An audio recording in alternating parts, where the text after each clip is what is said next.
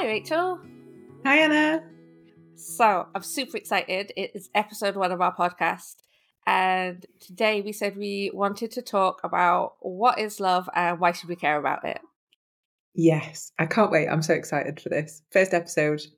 Going to be brilliant. So, I think this is such an interesting place to start because when we were talking about a podcast and what we were going to do with it, how we wanted that to be, we came up with this idea of love as the central theme that kind of unified what you do and what I do together. And then I went away and tried to explain it to people, and they were like, "It's a podcast about love. What?" So, how have you been telling people, why do we care about love, Rachel? Why do we care about love? Love is central to everything that we do. And it's everywhere, isn't it? Like we look on the telly when we turn the TV on, it's in adverts, it's in dating shows and apps, it's in all our films and movies. It's like a huge industry. And you'd be forgiven for thinking that love is just about romance and sex, because that's primarily what we're shown. But it's not. Love is central to all of our interactions as human beings. It is the core of every relationship that we have, or it should be, in my worldview. What do you think? Yeah, I totally agree. And I think it even goes beyond that, in that there's the self-love aspect of it as well. I always remember a training that I did, and it was like the first personal development training I ever did back in my former career. And the woman who was running the training said she wanted us to list the 5 most important people in our lives. And I listed like my partner at the time and my best friends, and my cats made the list. And she was like, right, so these are the people you love most in the world, right? And I was like, yeah, looking at the list, that's a good list. I've got friends, I've got a partner, like romantic love is there, I've got pets, I've got it nailed. And she totally blew my mind because she was like, how many of you have put yourself at number 1 of the list? And I was like, I'm not even on the list. And I think that, again, like you say, when you hear self-love, you think, oh, positive affirmations and these mushy, woolly concepts. But actually, I think we need to see love much more wider, as paying your bills on time can be an act of love. Having a shower can be an act of love. If you're feeling really grimy, how good does it feel to have a shower? That is an act of self-love towards yourself. But you wouldn't necessarily think of it as rooted in love. No. And I think we just need to expand our definition to be much bigger and bolder. And from there, it can change how we just show up in the world. Agree with you so much. Like, it's not about a feeling. We often think that love is a feeling, and there are feelings that go with it, but it's that doing. It is that taking a shower or paying a bill or making yourself a hot drink when you need one, or going to bed earlier to get more sleep. And not just for yourself, it's for other people as well. So like those everyday loving interactions that we have, like that stranger that you see that you walk past in the street and give a smile to, or the person at the till when you're buying something from a shop that you have a brief chat with. Like, it's all of those social interactions that make up a loving society. And it's there's so much of them. I asked actually my Facebook friends what everyday love meant to them. And I got such a good. Shall I read some of the responses Yeah, I would out? love that. So we got. I love some of these. Like when the cats give me a little head bump, hello. I think that may have been you, Anna. Yeah, that was my suggestion. And I'm looking at the cat that did it right now. So that's a very me one. Pets are definitely a good one. Everyday love is when my kids give me a hug. An impromptu handhold or a hug from those nearest and dearest. A chocolate bar sneaked into my hand from my dad. I love that one. That's sneaky. Here you go. You deserve it. Coming home from camping to my mum having done all of our ironing. My children making me things, knowing how important it is to them for me to watch whatever new trick or thing that they've noticed in that moment. My own one is my little boy, when he's collecting leaves or stones or anything really when we're out, he always makes sure that I have one as well. And he'll say, Mummy leaf, Or mummy lay down, because he calls stones lay downs. Like, it's his own made up word. He didn't know the word, so he made one up, and I love it. And they're just everywhere. Cups of tea featured highly. Morning brew, making myself a cuppa, listening to the birds. Just the everyday small moments of joy that we get. So important. Yeah. And when I was reading that question that you put on, I thought it was a fantastic question. It made me think then as well about the everyday actions of self-love that we do and how often we can deny ourselves those everyday joys. Like, I always think of my mum and dad's house, and they have their everyday plates and cups and glasses that they use. And then in their lounge, they have a cupboard with their best plates and their best glasses and their best crockery and their best china. And I can't actually remember the last time any of the best stuff was used. I think my mum will sometimes on Christmas Day have a sherry out of one of the best sherry glasses. But that's it. That's the only time the good stuff is used. You have to use the everyday stuff the rest of the time. We deny ourselves, don't we? I don't know why we do that. Yeah. And I think it spills over. I remember in a Facebook community that I was in talking about how many, it was a collection of women. So I will say how many women in this, but how many women, when they're dishing food, will give themselves the burnt bit of food or the piece of pie that fell apart or the wonky fruit and give everyone else the beautiful looking fruit. Like, Yes. holding ourselves to this thing of everyone else gets the good stuff and then we can have something nice Yeah. is such a unloving way of treating ourselves, and yet it's seen almost as virtuous, as what a good wife, good mother, good woman does, is to put herself down the queue in just those little everyday acts of self-love as well.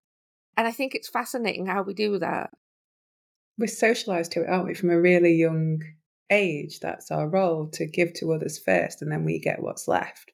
When actually, we should be making sure that we have enough to give instead of burning ourselves out, filling our cup, so to speak.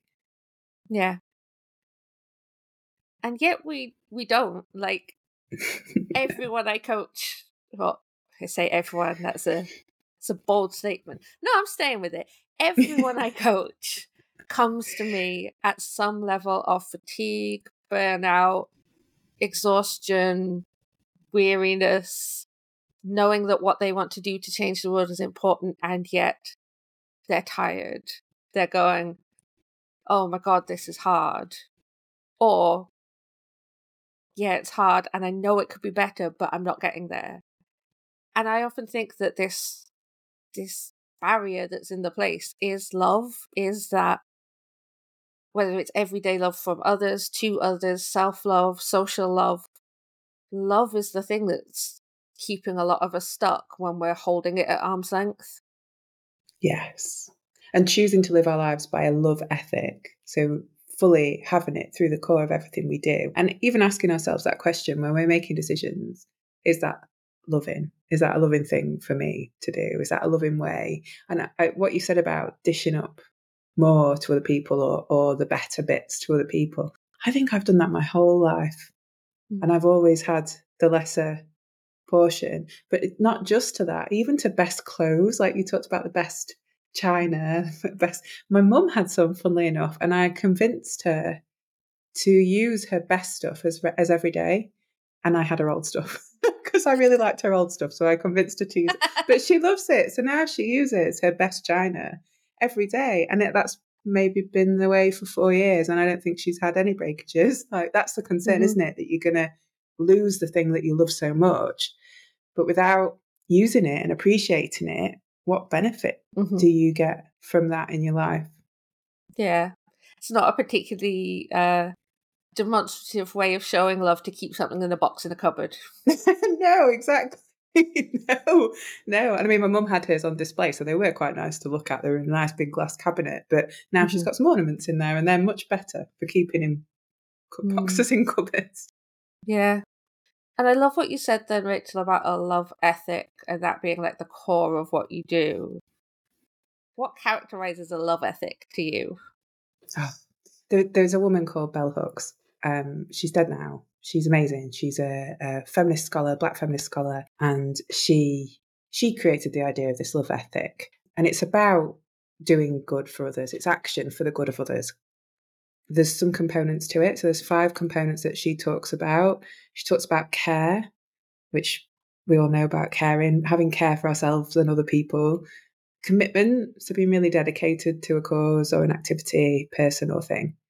Knowledge, so having some degree of accurate understanding of whatever situation you're in yourself. So knowing yourself, knowing another person, and being really curious about that as well, and keeping, not thinking that you're there with your knowledge, like you never know it all, but continuous learning. Responsibility, taking responsibility for our own actions, and a moral obligation to behave in a socially and morally just way towards other people, ourselves, with that self love, our communities, and our environment as well. Respect. So it does what it says on the tin, but again, for yourself, respect for yourself and another person and our communities and environment, and trust as well. So trusting yourself, trusting other Mm. people. And when your trust is broken, as it so often is in our society and throughout life, having that openness and receptivity Mm. to trusting again, and to taking off the armor, as Brene Brown talks about armoring up, but taking that off and being vulnerable again and stepping back out when you're ready to, because obviously when that trust is Mm. broken, we have a period of healing that we need to do. But yeah, Bell Hooks is great. So she talks about love ethic. And then through the work that I do as a public health registrar, I've been looking at expanding her definition, because she doesn't talk about the environment so much. She doesn't really talk Mhm. about community very much. It's much more about self and other. But her Bell Hooks' idea is that you can overcome the dominant systems of inequality in society with a love ethic. So I've been Mm. working with some colleagues to work up what social love would mean for public organisations that are making decisions about the lives of people living in UK society, and how we can perhaps start to make decisions through a socially loving lens, through the lens of a love ethic. So it's really exciting. I'm glad you Mm. asked me that question, because it's something that I really am passionate about. And I firmly believe that if our public systems and organisations were socially loving, we'd have a lot less suffering in Mhm. society and a lot less trauma. We'd be more Yeah. trauma informed. There's a lot of trauma informed organisations at the moment anyway, which is really good. People adopting those principles. But it goes beyond that. It's about the whole way that you operate, and with the ultimate aim of doing good, taking action for the good of other people, the good of our communities, our environment, and ourselves as well. So there's no sacrifice, there's no possibility for exploitation of another. Mhm. Wow, I love that. Absolutely love that. And it's really struck me, like, I was nodding the whole way through. I was like, "Yeah." Uh, everything you did, I was like, thought it was spot on. But the one that really landed with me, strangely, was responsibility, because that's a conversation I keep coming back to again and again at the moment of, like, whose responsibility is it? And I think that a lot of us try and take on the responsibility of how other people act. We Yeah, see others' actions as our responsibility and put a lot of pressure on ourselves to support others, heal others, fix the system for others. yeah, And yet, at the end of the day, the only person who we are really, really responsible for is ourselves. 100%. Yeah.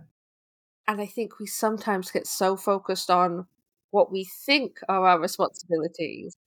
And I'm not exempting myself from this here in any way. You said there are no perfect people. There are, like, we're all still in this ongoing process of working towards aligning with how we want to show up in the world. But we can get so distracted by this false notion of other people being our responsibility that it puts us into not okay. And then we lose sight of our own responsibility to embody the love ethic in our own lives.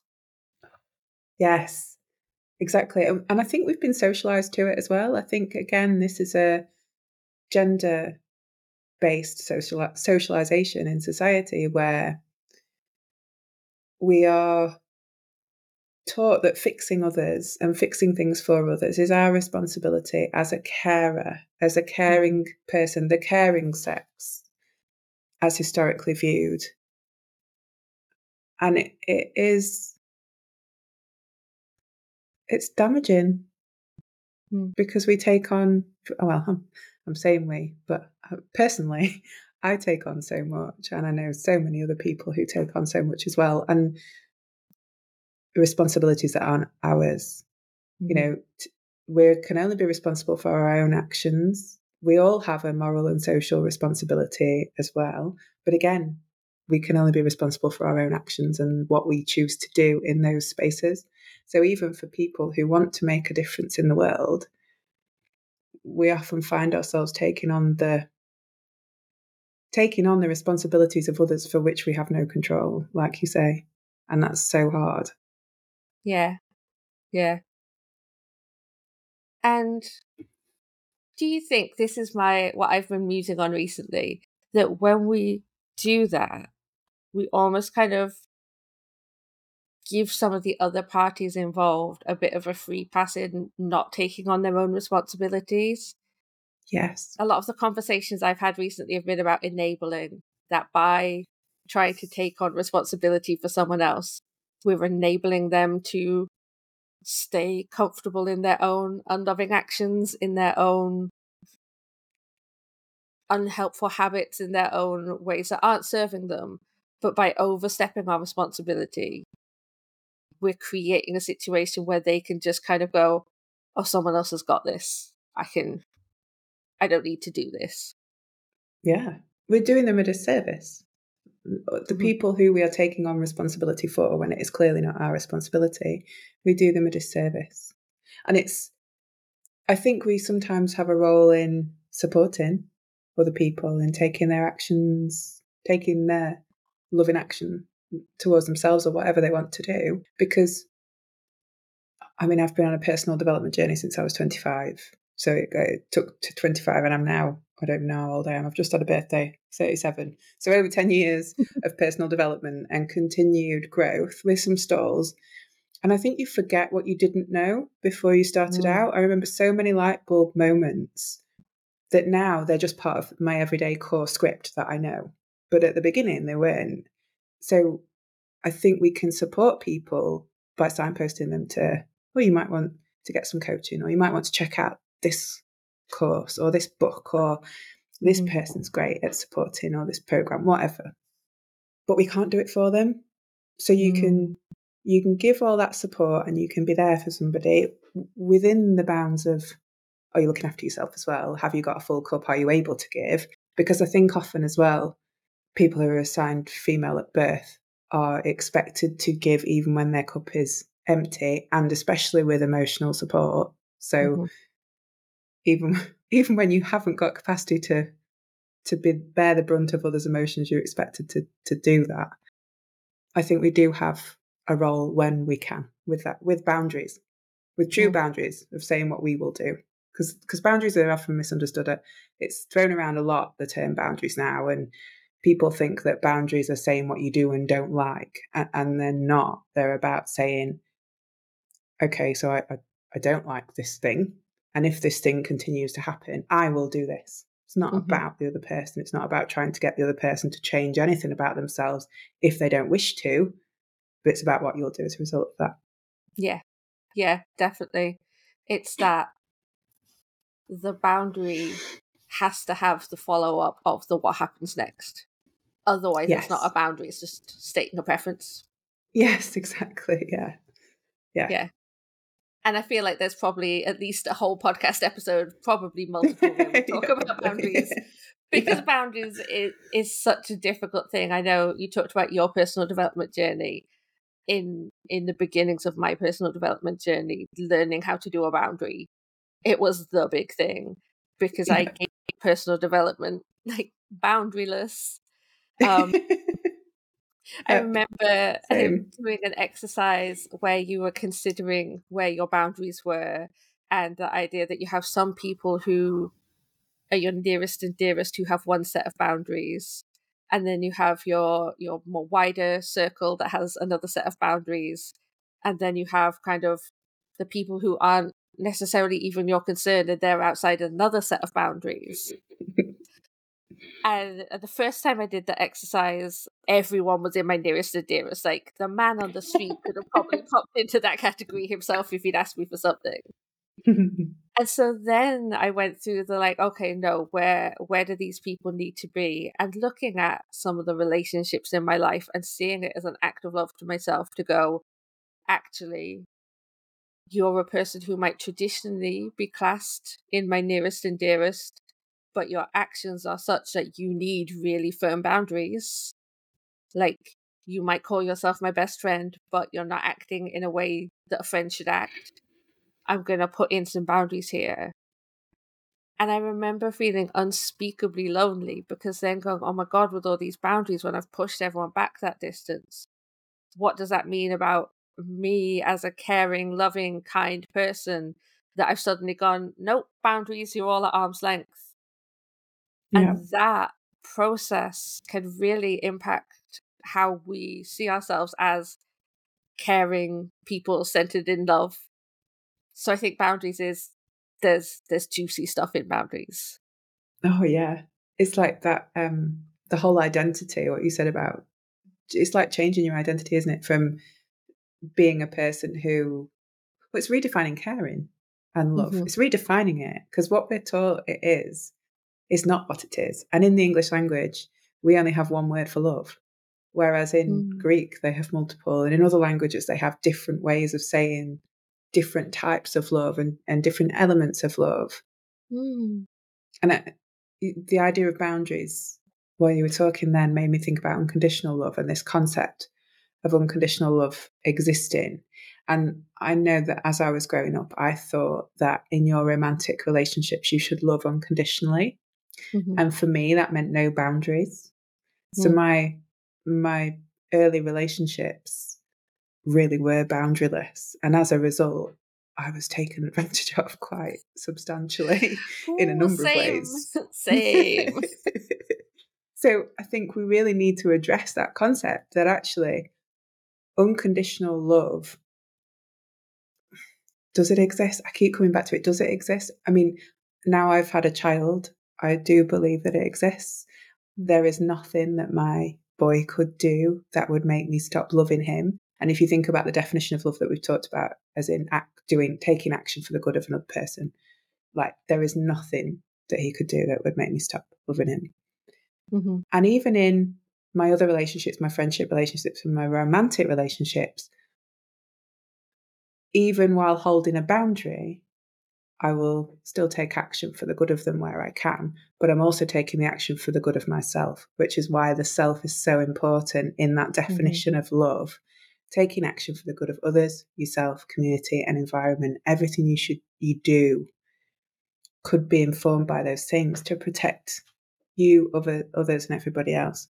What do you think about? I go around in circles about unconditional love because part of me thinks it doesn't exist, but then I think, well, it does exist because I can still love a person without Mm. having them in my life Yeah, actively.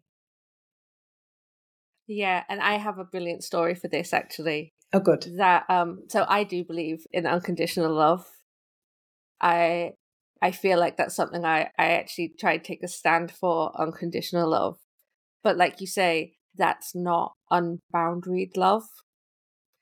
And so the story that I have, it was the the first kind of coaching that I had. I went on a retreat that was all about healing love and love as an action. Like I started the theme very early in this coaching journey of mine. But I booked up for that retreat because I was just coming out of an abusive relationship. I was at a very low ebb. And in that state, the thing that was conflicting me most was unconditional love. This idea that I had promised to love this person and then had broken up with them, and that was hurting them. And yes, it was an abusive relationship, and there's lots of complexities to that, but I do believe that that person was hurt by me leaving. And that to me felt awful. I was at an identity level questioning everything about myself. Can I be Yeah. this stand for unconditional love if I've done this horrible thing of leaving my partner? And I remember sitting in the audience at this retreat. There was about 80 other women in the audience, listening to the woman on stage who was delivering the retreat say, you can act from love, you can be loving and leave someone.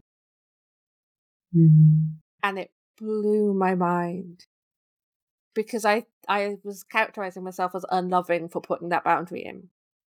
But actually now, with the benefit of 6+ years, I can see that it was the most loving thing for both of us to leave, Yeah. because the pattern that we were in wasn't serving him either.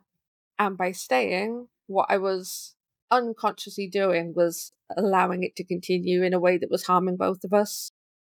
So I firmly believe that that was an act of unconditional love to him as well as to myself. That the most loving thing I could do in that moment was to end the relationship. And I haven't had contact at all since the end of the relationship. But I still believe that that was an act of unconditional love towards that person. Yeah. But that doesn't mean that I was condoning behavior that was unacceptable, or that I was saying that he didn't need to take accountability for what he did. No. It is about unconditional love, is still boundaried love, in my opinion. Yes. I love what you said about unconditional love is not unboundaried love. And that is what we have so often in society. In so many relationships, we have this imbalance in a relationship where one person has very few boundaries for whatever reason, and another person takes advantage of that because it's allowed. It goes back to what you were saying earlier about do we do people a disservice by allowing them to sit back and not take responsibility for their own loving action? But we do them a disservice by staying in an unboundaried relationship that we're not happy with. Because sometimes you have a relationship where there aren't any boundaries and you're just both really happy. Yeah. Because you fit and it is how it is. But where boundaries are needed, they're needed, and they're needed for a reason. I really like that. I really like that story and that explanation of unconditional love, because that helps me to fit some of my experiences into that as well. Yeah. And I think you can apply it to that wider social love definition as well, and the love of the towards the environment and all those things. Of it's about the boundaries and the commitment to doing the loving action, even when the loving action is really, really tough, which it Yeah. sometimes is. Yes. A lot of the decisions that we've got to make around environment and climate change and sustainability are going to be tough, are going to be difficult, and they're going to impact most on those who have least, especially if we don't do anything about it. And so that's why I'm so passionate about my career and why I really enjoy my career, because I get to remind people about that imbalance every day, those inequalities of how the people who are least responsible for some of the issues in our society are the ones that are most adversely affected by them, and the ones that have the least resource to be able to do anything about it. And so we have a responsibility when we have privilege in whatever shape or form it is, and everybody to some extent, privilege is another conversation we could have, but everybody to some extent has an element of disadvantage. Most people I know. So for me, I'm a white woman. I'm a woman, so that's my disadvantage in society. But I'm white, and I've had a lot of opportunities in my life that I've been able to maximize. So I have a lot of privilege, and I think acknowledging that is the first step to then being able to use it and to wield that and to empower other people on that path and that journey as well. Definitely. I have so much to say about the idea of privilege and intersectionality. That is definitely a conversation for a different day. Yes. So, thinking about the rest of this podcast, what would you love the people listening at home to be getting out of our chats that we're going to be having, Rachel? Why should they tune in next time? Why should you listen? Apart from hearing Anna's brilliant stories and potentially seeing some cats on video if you're watching the video version. Yeah. If you're watching on the YouTube, I'm sure there will be cats at some point. People should tune in because we are talking about some of the grittiest issues in society and some of the things that we've been led to believe, socialized to believe, are not in fact truth. And we'll be presenting another version of truth that people listening can either assimilate with their existing ideas, replace their existing ideas, or tell us that they completely disagree and why, because we would love to know. We want to open debate up around some of this stuff and to learn as well. I mean, my hope for the next 5-10 years is that through my work, through my paid employment, will be testing out the idea of social love and organizations making socially loving decisions and the impact of that. Like, I want to hear what people think about that. And I think people tuning in will be able to look after themselves better, hear tips for reframing things perhaps. And of course, they get to listen to both of us. So, you know, what do you think? It's just a win-win, isn't it? Exactly. Yeah. Yeah. And I love that. And I've been such a fan of your focus on organizations and what organizations can do. I guess what I'm hoping to bring to it is the personal element to it, that a lot of the people that I work with want to change the world, but need that support to start with themselves. Like, yes. if I got paid every time someone said, if I was telling my best friend, I'd know exactly what to say, but when it's me, I don't do it. I would be so rich. Because it's about then taking these things and centering them in ourselves. I think the hardest thing to do, and that I'm going to talk about when we talk a little bit more about my work in a future episode, the hardest thing, in my opinion, to do is to unconditionally love yourself without trying to take that as, I need to change myself. I'll love myself when I'm X, when I'm thinner, when I'm better paid, when I get that promotion, when I tidy my house, when whatever that condition we put on it is. Unconditional self-love is going, oh God, yeah, I am messy and a bit loud and very rarely go for a full half hour without swearing. I'm quite impressed I've kept it in for the whole of this podcast. Me too. And I love myself. And I think that's the challenge. And that's the audacious part of love, is doing the gritty stuff, doing the hard stuff, like loving your flaws just as much as you love your skills. So there we have it. That's why you need to tune in next time, guys. Yes, and I'll be following along as we go, because it's a forever journey. So I'll join you. Yeah. Brilliant. Well, that wraps us up for today. Hopefully we'll hear you next time. And thank you, Rachel. It's been a blast. Thanks, Anna. See you soon.